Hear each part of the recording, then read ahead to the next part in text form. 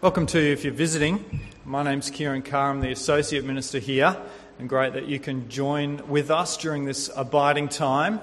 My title today, the title I brought to the passage is Unshakable Hope, which I think is a good title to bring to New Year's Day or New Year's Sunday. I did a quick search on Google to find out what people's hopes are, aka New Year's resolutions are for this time of year, and I came up with exercise more, lose weight, appropriate after Christmas, get organised, learn a new skill or hobby, and the fifth one was live life to the fullest, whatever that means.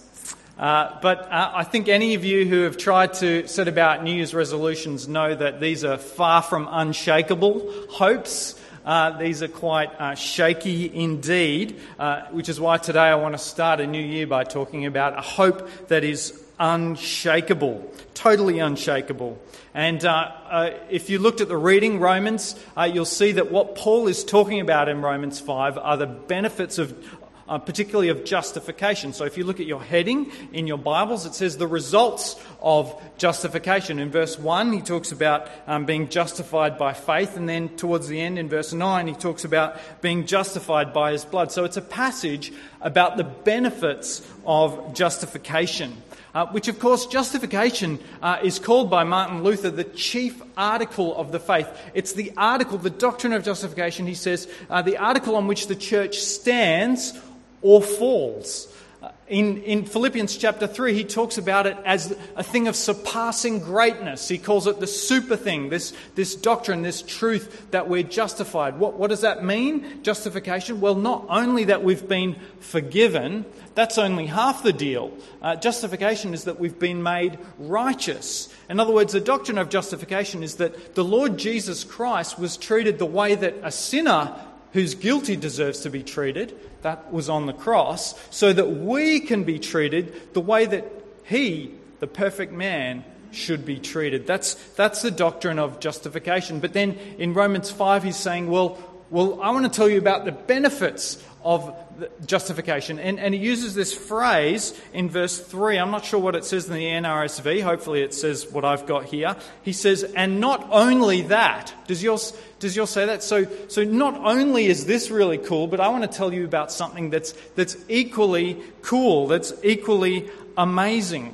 And one of the benefits, one of the things that's just as amazing on this doctrine on which the church stands or falls, this super thing of surpassing greatness, I want to tell you about something that's just as cool, and that is, verse 3, that we can boast in our sufferings.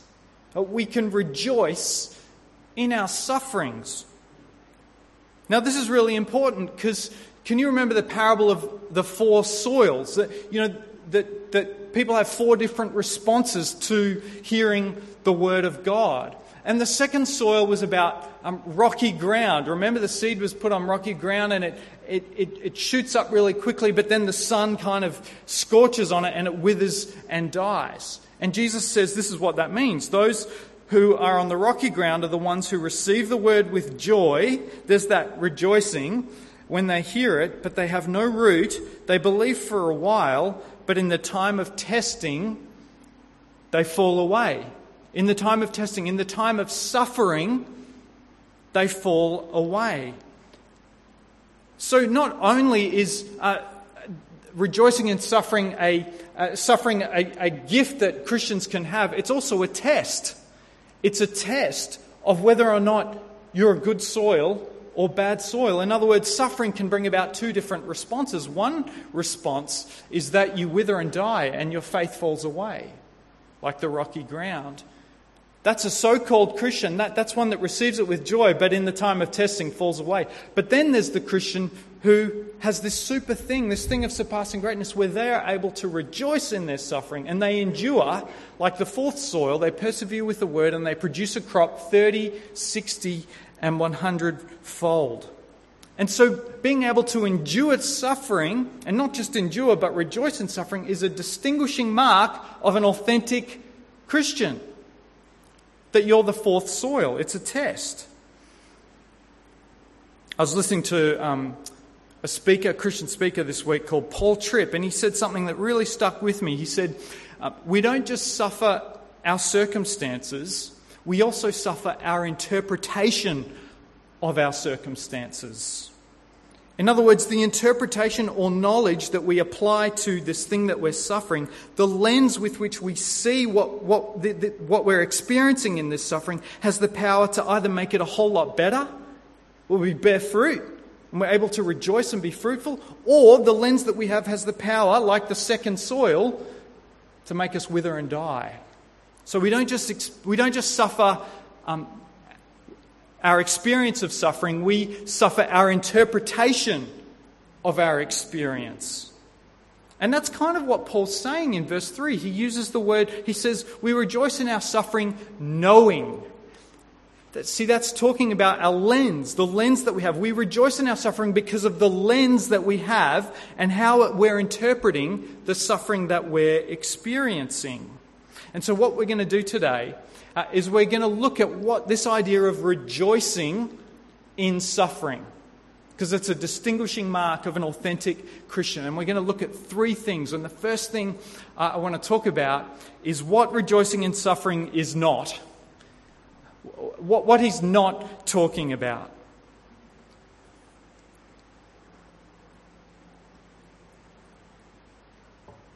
So firstly, rejoicing in suffering is not stoicism. So a stoic, recently I've heard commentators on the news say that, the COVID 2020, we're going to need to be we're going to need to be stoic in 2021. Here's a quick definition of a stoic, okay? Dictionary definition: a person who can endure pain or hardship without showing their feelings or complaining.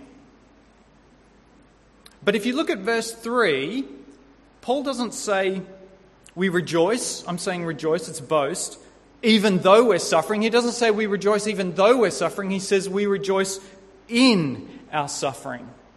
Because see, what a stoic says is don't let it get to you. Just keep calm, carry on, stiff upper lip. Big boys don't cry, big girls don't cry. Don't let it get to you. Just keep on keeping on. And sometimes we've imported that idea into Christianity. Sometimes we think that's what it means to rejoice in suffering. Well, we say to someone who's suffering, well, everything happens for a reason. Or someone dies, well, I'm sure they're in a better place. These kind of band-aids that we put on to stifle our suffering, to deny it. And there's even a hymn that borders on this. It says, at the cross, where I first saw the light, and the burden of my heart rolled away, it was there by faith I received my sight, and now I'm happy all the day. Now I'm happy all the day. As if becoming a Christian gives you like this immunity to suffering and to sadness and to difficulty. Well, that's not what Paul's talking about. You need look no further than Job, right? Super rich dude, amazingly blessed life. And then what happens? It all goes completely pear-shaped. His circumstances take a massive nosedive. He loses his health. He loses his wealth. He loses his family. And does he just go, I'm happy all the day? No, what does he do? He tears his clothes, he falls down on the ground, he covers himself with sackcloth and ashes, and he doesn't speak for 7 days. And you know what it says at the end? In all this, Job did not sin. In all this, Job did not sin. He's weeping, he's mourning, he's wailing. Which means rejoicing in suffering can't mean being happy all the day and just being immune to grief and loss and sadness. Friends, that's the prosperity gospel. That is a gospel that is popular in the church, that we'll be happy all the day, and it's alive and well, but it's not true. And so part of what Stoicism does is it causes us to kind of suppress our true emotions, like you kill that part of yourself that feels the loss and the pain so that you can make it through. But that's not rejoicing in suffering. It's not Stoicism, but friends, it's also not masochism. Do you know what a masochist is? A dictionary definition says it's a person who enjoys an activity that appears to be painful or tedious. You enjoy the pain. You enjoy the tedium. But see, Paul doesn't say we rejoice because of our sufferings. It's not like we go, oh yes, this is what, I love this. We rejoice because of our sufferings. No, it's not masochism. And yet some of us wear our suffering like it's a badge of honour, like it's something that actually sets us apart and makes us better or superior than to others. Listen to this hymn, which taken the wrong way could kind of be a bit masochistic. It says, "Nobody knows the trouble I've seen, nobody knows but Jesus." Element of truth in it, but you could twist that to, I'm just so much better than all these weaklings over here. They've got no idea what real suffering is. Nobody knows. I'm a hero. I'm a martyr. I'm a different class of human being because of that. This suffering kind of sets me apart and puts me on a different plane to everyone else. So Paul doesn't say we rejoice in spite of our suffering, which is a Stoic approach. He doesn't say we rejoice because of our suffering, which is a masochistic approach. So let's talk about now the second point. Let's talk about what rejoicing in suffering actually is. And we know that from looking at Job that it's not being immune to experiencing grief and loss. We know that from Job, we know that from the Lord Jesus, and we know that from the Apostle Paul, who's writing this letter. In 2 Corinthians 4, he says, we're perplexed, but not in despair. We're persecuted, but not abandoned. We're struck down, but not destroyed. So we do experience grief, but not only do we not need the suffering to go away for us to rejoice in it, not only are we able to suffer in the midst of rejoicing, but Paul is actually saying the suffering enhances our rejoicing. It actually serves our joy. And this is why it's such a thing of surpassing greatness, that suffering can actually enhance our joy. We're driven into it and we understand it better and we latch onto it more firmly. So let me show you these two sides. That firstly, Christians really do suffer. Okay, just think about it with me for a sec. The Lord Jesus Christ, the Son of God, at Christmas, he experienced eternal glory, no suffering or pain for all eternity, and then he entered into our muck and into our mess in a sinful world. Just imagine if all you've ever experienced is glory and paradise and for all eternity, and then you get plunged into the muck and the mess of this world. That's not going to make your suffering easier when you know what paradise is like, when you've experienced the glory of God.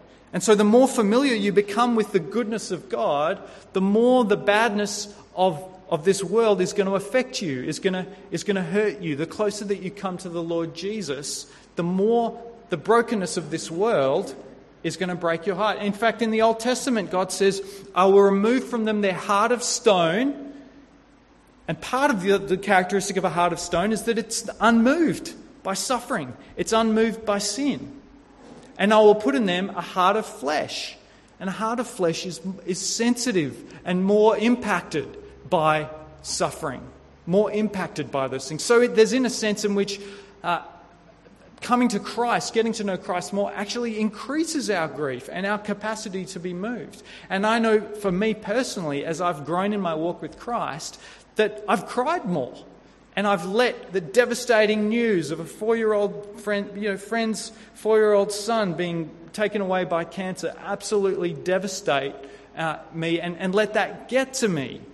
And that's actually what happens as we come closer to the Lord Jesus. We experience even more suffering, but the suffering enhances our joy.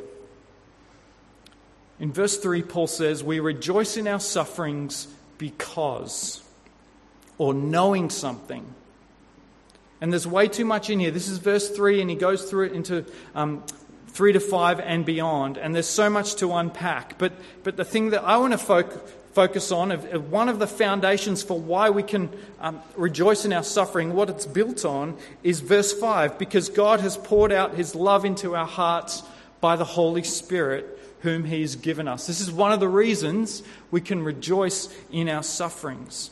And so the idea here is that one thing that can happen through our suffering is that the love of God goes from being this abstract concept that only is up here to something that is a living, experienced reality by the Holy Spirit in our hearts. You see, verse 8 gives us the definition of God's love. It's like the dictionary definition. This is a memory verse, right? Romans 5 verse 8. It's one of the steps on the Romans road. But God proves his own love for us in that while we were still sinners, Christ died for us, right? And we know that definition up here. But what verse 5 is saying is that the Holy Spirit pours that out into our hearts so that it becomes a lived reality and experience. Not just something we know subjectively, but something that we experience and that warms our hearts by the power of the Holy Spirit. So let me try and give you an illustration that I've used before of how suffering actually enhances our joy, that God can use suffering to enhance our joy. And it's the story of a farmer who owned an orchard in a valley that was full of orchards. And one year the drought was harsher than all of the rest, and yet his trees were verdant and green and fruitful, and much more so than all of the surrounding orchards in the valley. And so the other farmers' trees were like brown, they were dying, and so they got together and they came to him and they asked him, like, what's your secret? And he said this, he said, my trees can go for another 4 weeks without water, because when they were young, I often withheld water from them so that their roots were forced to drill down deeper to find water. So while other trees are dying, mine are drinking from a much deeper source. So do you see what's going on here? That the suffering, the withdrawal of water from the plant forces it to go down deeper to a deeper source. And this is an image that the Bible uses over and over again in different ways. So think of how God led the Israelites through the wilderness for 40 years, right? And in Deuteronomy, he tells them why. He says, I brought you there to teach you that man does not live on bread alone, but where's the life? But from every word that proceeds from the mouth of God. And so he did it to teach them to enhance their joy. You look for joys in bread, and I'm telling you that there's a deeper source of joy that's more satisfying and more enduring, and that's the Word of God. Right? And then you fast forward to Jesus in the wilderness, which is at the start of Matthew and Luke's gospel, right? And he's in the wilderness. He's been fasting for 40 days and 40 nights. And the devil comes to him and he says, hey, look, there's a rock. You must be pretty hungry. Why don't you turn it into bread? And Jesus, again, he says, that's not my source of joy. I have a deeper source of life. And that's that he quotes the same scripture. Man does not live on bread alone, but from every word that proceeds from the mouth of God. This is my joy. This is my sustenance. This is my life. This is a continual image that the Bible keeps coming back to. In Philippians 4, that we went through a series on Philippians 4 recently. And Paul says, I have learned the secret of contentment. Wow. I've learned the secret of contentment, whether in plenty or in want. I can do all things through Christ who strengthens me.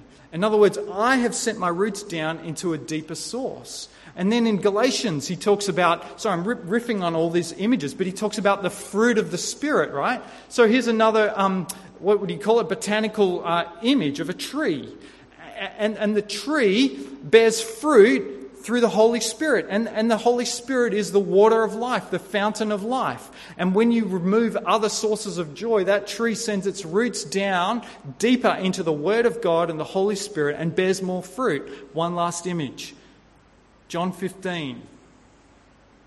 My Father is the gardener and you are the vine.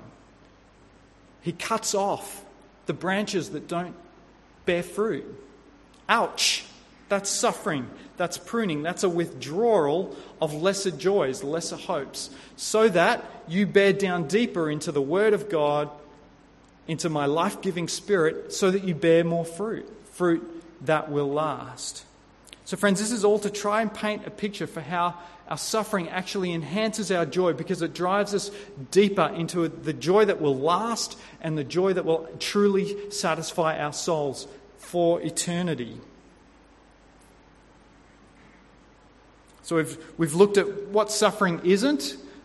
Rejoicing in suffering is not. We've looked at what rejoicing in suffering is. But now I want to ask finally, how does rejoicing in suffering happen? How do we rejoice in suffering? And I want to pick up on this word in verse 4, character. Paul uses it in verse 4. But before that, before character, he says suffering produces perseverance, right? So before you get to character, you need perseverance, which means that character doesn't happen automatically. This is not like a fait accompli. It's just going to happen for you automatically. No. You need to persevere. You need to stick with God. You need to send your roots down deeper into God's Word. You need to obey. You need to look to Him and trust in Him and persevere through that suffering with the knowledge of His goodness. So how does rejoicing in suffering happen? Well, it has to do with something that we know. There's a knowledge that we need, because look at verse 3. We boast in our sufferings knowing ... So we have these lenses on. In other words, there's a particular knowledge that you need to apply in order for you to be able to rejoice in your sufferings. Or to put it another way around, the reason you can't rejoice in your sufferings and you're finding no joy is because there's a knowledge that you lack. You haven't got the right lenses on. You're suffering not just your circumstances, but your interpretation of the circumstances. You need this knowledge, not just in here, but deep down in your hearts, and not just in a classroom context like this, but in the heat of battle. And friends, this is also why personally I need brothers and sisters, because when you're in the heat of battle, you need brothers and sisters to tell you these things when you're knocked down and you're down for the count, to remind you of the truth and to get your right lenses on for what's happening to you. So he says we need to know something. Well, what do we know that leads to rejoicing in suffering? Look at verse 3. We know that suffering produces perseverance, perseverance character, and character hope. So let's unpack this word character, okay? This is part of the knowledge that we need to be able to rejoice in suffering, that our suffering produces character. And the Greek word is dokimane, and it's a beautiful picture that I want you to stick in your head when you see the word character in the Bible. It has the idea of being tested and refined by fire. That's character. And it's an image that comes up in the Bible quite a bit. So in Job chapter 23, verse 10, he says, "When God has tested me, I will come forth as gold." So the character is the product that you get when you put gold in the fire and it comes out as gold. That's character. Proverbs 17, verse 3 says, "The crucible for silver and the furnace for gold, but the Lord tests the heart." And then in 1 Peter 1 verse 7, Peter says, "These sufferings that have come are to prove the genuineness of your faith, which is of greater worth than gold." It's even more precious than gold. You think about how much time we put into riches and go, well, this is more precious than gold, your faith. And so that may result in praise and glory and honour when Jesus Christ is revealed. So this is an image of gold that is refined by fire. So you've got this chunk of earth, right? Dig it out. We're a mining city, right? We're a mining state. You get it out of the ground, but there's precious gold in there, but there's also all these impurities and dross mixed in, and they're all mixed in together. And the only thing that will tear them apart so that you can burn up all the dross and get rid of that, and so that you can end up with the pure, beautiful gold, is to put that thing into a blazing furnace. A blazing hot furnace. Leslie said she comes from a gold mining family, and not only is that what they do, but they crush it as well to separate them out. crush those so that you can get rid of the dross and you end up with the gold. So here's the idea. Your heart and my heart is a mixture of all different hopes and goals and dreams. Fundamentally, there's your hope in God through the gift of the outpouring of the Holy Spirit. And that's more precious than gold. But then there are all these other hopes, which are dross. They won't actually last. They won't actually endure through the fire, and they won't actually satisfy you unto eternity. And so the problem with our hearts is that we cling to those hopes which are actually dross, and we consider them to be non-negotiable, things that we can't live without, and we hold loosely to the one hope that does satisfy, that does last, and that does fulfill, which is the hope of God and the Holy Spirit and the treasure that He's put in jars of clay. But when you go through the fiery furnace, you begin to realize something. You begin to realize that these hopes that you think that you can't live without, that are your source of life, you begin to realize they can't stand the heat. They can't stand the heat. And they won't stand the heat on Judgment Day when it's all tested by fire, Paul says in 1 Corinthians verse 3. They can't stand the heat. And this hope that you don't really care about, that you're not drawing life from, your hope in God and the gift of the Spirit and His love, is the only thing that satisfies and is the only thing that can last.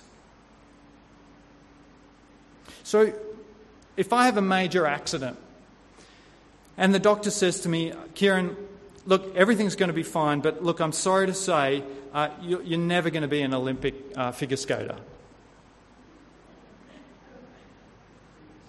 I go, sweet! That was not in my plans. That was not a hope. I was not hoping to be an Olympic figure skater. So that is good news. But if the doctor says, look, Kieran, everything's going to be fine, but I'm sorry, you're never going to be able to play guitar again. Well, that was something I was planning on doing. I was hoping that was something that I was going to do. If I was hoping to be a rock star, which secretly was one of my main ambitions, whenever someone asks me if you weren't going to be a preacher, you play guitar and do all that. If that's my hope, right, and that's where I'm drawing life from, now I'm devastated. So suffering, the fiery furnace of suffering, it actually goes after your hopes, the things that you're drawing life from, the things that you're hoping in, and it tests them by fire. It might be your smarts, it might be your good looks, it might be your kids, it might be your career, whatever you're drawing life from. That suffering tests those things by fire. And these are all things that we all hope in, and they're incredibly vulnerable, especially if you're building your life around that thing, which we all do. And especially if you're drawing your identity from that thing, which we all do. Because our hearts are a mixture of divided hopes. But Paul in Colossians 3 verse 3 says this: your life is now hidden with Christ. It's hidden with Christ in God. That's where your life is. That's where the roots are. That's where your heart has all these roots. That's where your heart is supposed to latch itself onto, to tear itself off all those other hopes. And your life is actually hidden with Christ in God. Which means that if your life is in your career or in your family or in your kids turning out a certain way, or you having a particular happy kind of life or leisure, lots of leisure time, whatever it is, if your hope is in those things, it's not safe. It's vulnerable. And it won't stand the test of the fire, both in this life and on Judgment Day, the judgment seat of Christ. But if your life is hidden with Christ in God, if that's where you've learned to draw your life from, if you've learned the secret of contentment, whether in plenty or in want, it's hidden, it's invulnerable, it's protected, it's safe, which makes you secure. It makes you stable, it makes you unflappable, it makes you joyful and peaceful and full of the fruit of the Spirit, because it's hidden with Christ in God and no one can get there. It's the ultimate safe. But what Paul is saying is that we only learn this through suffering. It's only through suffering that you begin to realize how unreliable these hopes are, these lesser hopes are, and how in some cases how miserable they're making you because you're enslaved to them. And they won't satisfy you, they won't last. I think this is what John Newton learned in a hymn that I want to share with you. Obviously his most famous one is Amazing Grace, but I've drawn great comfort from this hymn that he tells a story. It's called These Inward Trials. I encourage you to look it up. He said, I asked the Lord that I might grow. There's a good New Year's resolution. In faith and love and every grace. Might more of his salvation know and seek more earnestly his face. I hope that in some favoured hour at once he'd answer my request, and by his love's constraining power subdue my sins and give me rest. Instead of this, he made me feel the hidden evils of my heart, and let the angry powers of hell assault my soul in every part. This is the furnace. Yea, more, with his own hand he seemed intent to aggravate my woe. Crossed all the fair designs I schemed, blustered my gourds and laid me low. Lord, why is this? I trembling cried. Wilt thou pursue thy worm to death? 'Tis in this way, the Lord replied. I answer prayers for grace and faith. And here's the important bit. These inward trials I employ from pride and self to set thee free and break thy schemes of earthly joy, that thou mayst find thy all in me.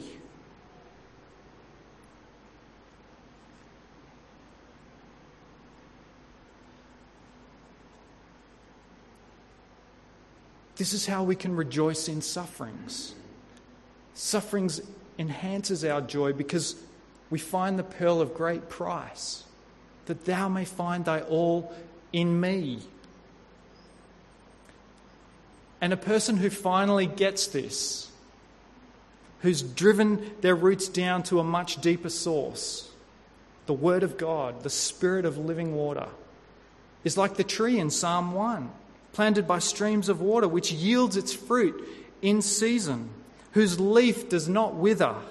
Whatever they do prospers.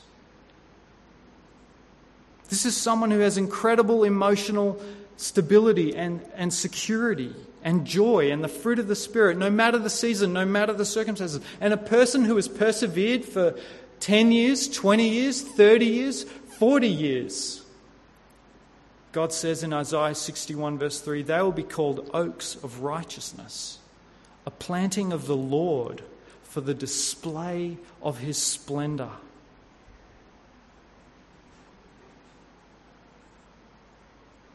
That's who we're becoming. And that's why we can rejoice in suffering. Let me finish with a famous story you'll know. It's the story of Shadrach, Meshach, and Abednego. King Nebuchadnezzar made a great big idol. And he said at the sound of the zither and the flute and the lyre and everything, you bow down to the idol, and they refused to do it. And then he brought them in front of him. He was outraged. He said, I'll give you one more chance. Do it again. And they didn't do it. So he prepared a fiery furnace. It was already prepared, and he made it 7 times hotter because he was so outraged. And he threw them into the fiery furnace, and so hot was the fiery furnace that the guards that threw him in perished, just throwing them in. And then from a safe distance, he looks in to see if they were writhing and in all kinds of agony and pain. But that's not what he saw. He saw them walking around calmly and unscathed. Completely unscathed. And then he saw something else, didn't he? He looked in and he saw there weren't 3 people there were 4. And the 4th one looked like the Son of God. He's walking there with them. And in Isaiah 43, God promises his people, and he promises you, fear not, for I have redeemed you. I have summoned you by name. You are mine. When you walk through the fire, you will not be burned. The flames will not set you ablaze.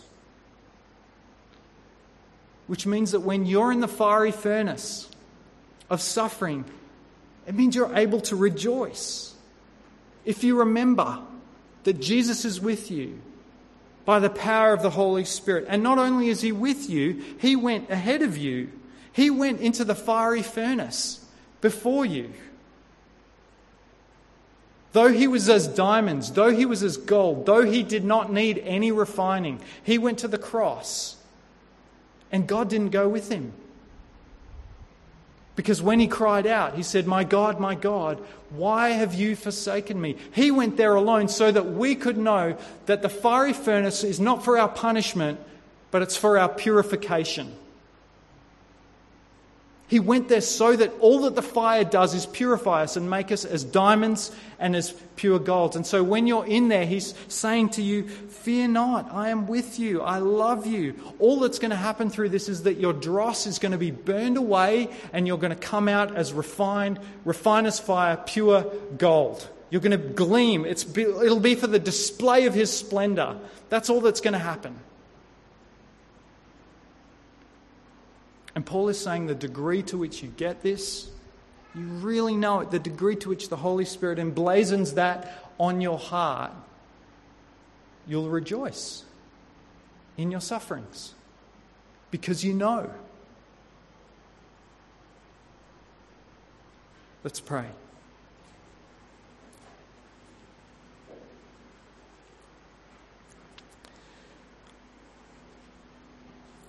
Father, I pray that even by the fire of your Spirit, you would emblazon these precious truths on our hearts because you know how much we need them, Lord.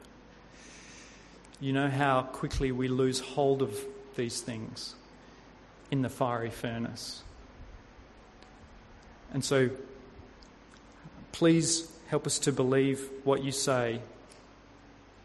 In the words of John Newton, these inward trials I employ from self and pride to set thee free, to break thy schemes of earthly joy, that thou mayst find thy all in me. Help us to meditate on these things so that we can become more than conquerors. Refine us, Lord, as pure gold, we ask in Jesus' name. Amen.